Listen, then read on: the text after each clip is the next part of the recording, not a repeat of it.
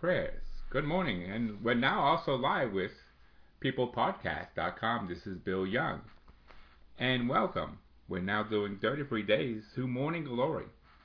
Today is the 5th day. Should we really give Mary everything? So yesterday we talked about our consecration to Mary, the mother of Jesus, giving everything to her, all our prayers, all our good works from the past and the present and even the future, and all the graces. So if we'll die, we'll go empty-handed because we've given everything to Mary. But she is looking out for us, which you will read and understand in today's day number 5. It's also important, if anyone who would like this book, a copy of this book, who lives in the South Florida area, 33 days to morning glory at do-it-yourself retreat, in a preparation for a Marian consecration. You could call Anna at 305-205-2907, and also post an address, an email address. You could get more information. And even though today is day 5, you could go back to our previous podcast at peoplepodcast.com at prayer and lunch. That's prayer, capital N, lunch, at peoplepodcast.com. And you could probably Google us and find us. And here is day number 5. Should we really give Mary everything? Part 1.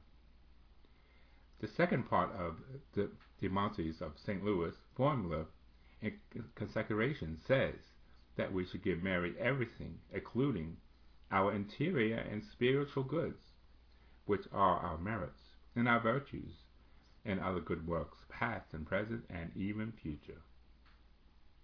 Is this a bit too much? No, it's perfect. It's beautiful. Let's see why learning how to offering affects others and ourselves.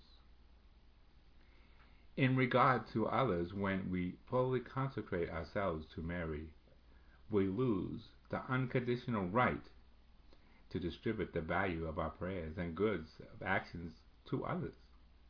In other words, we give up the rights to the grace and merits of our prayers to Mary. We are telling her, Mary, I give you the right to distribute the grace of my prayers as you see fit. Making such a gift to Mary has a big benefit. It ensures that the grace of our prayers will be used in the best possible way.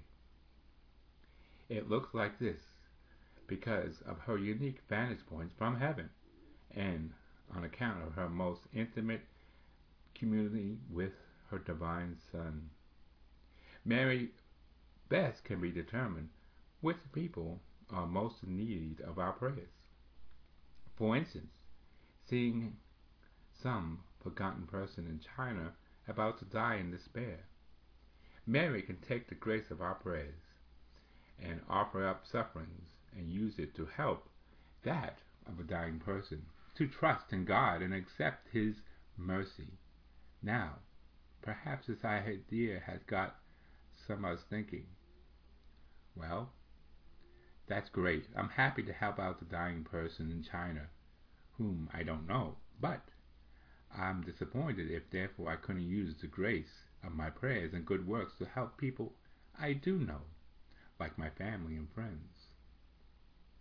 I am worried that if I give Mary the right to distribute the grace of my prayers and good works, then thereby I lose the right to pray for those whom I especially love, even if they're less in need than other people in the world. This is a legitimate concern, but there's no need to worry. Why? For 2 good reasons. First, Mary makes the good things we give and helps them more.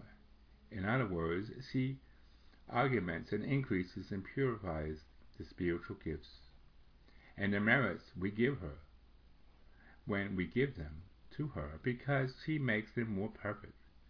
There's more graces and more merits to go around. St. Louis uses an unforgettable analogy to explain this.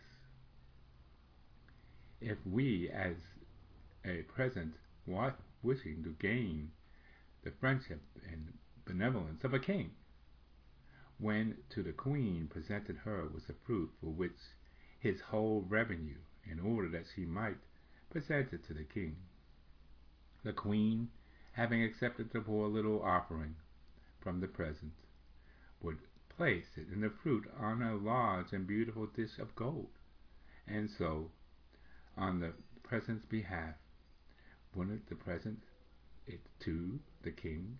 Then the fruit, however unworthy in itself, would be the king's present, would become worthy of his majesty because of the dish of gold on it for which it rests, and the person who presented it. And here's the second reason why we shouldn't worry. Mary is never outdone in generosity. So if we are so generous to give her the right to distribute the grace of our prayers and good works, to surely be especially generous to our loved ones. In fact, she even better care of our loved ones than we ourselves can. For instance, let us say one of our family members or friends is in need of prayer. We don't know it. Well, Mary knows it. She'll especially sure that the person doesn't go without. Giving Mary the right to distribute the grace of our prayers and good works doesn't mean she still can't pray for our loved ones. We can and we pray for them. It's just that we give Mary the final say in deciding to whom and for what the purpose of the grace of our prayers, the good works, should be applied. Remember, Mary is not outdone in generosity. She especially hears the prayers of those of us who have given her everything, including the value of all the good works. And she wants us to tell her of the people and the attentions we hold in our hearts. If we are giving her everything, is there any doubt that she is generous in giving whatever good we ask for to those who are dear to us? Remember, Mary is not outdone in generosity. She especially hears the prayers of those who have given her everything, including the value of all our good works. And she wants us to tell her, the people, in attention to hold our hearts.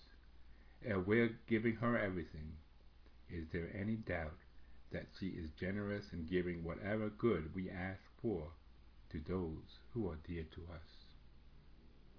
Today's prayer. Come, Holy Spirit, living in Mary, help me be generous in giving all I have to Mary. Amen. So I hope you're enjoying our 33 Days to Morning Glory. It's a do-it-yourself retreat in preparation for a Marian consecration. Our day, so you could go back to previous days, as I stated earlier. Our goal is the next feast day of Mary, which is going to be Our Lady of Fatima, May 13th. So our goal is complete all those days. So you could catch up and move ahead. Also, I am also posting some podcasts that are also being done on the air from other sites. So I'll have that link also. And it's Brenham Media. And I'll have that link as I stated. So I hope everyone's enjoying this Sunday. And we'll be continuing tomorrow on the Do-It-Yourself Retreat. 33 days in preparation of Marian consecration.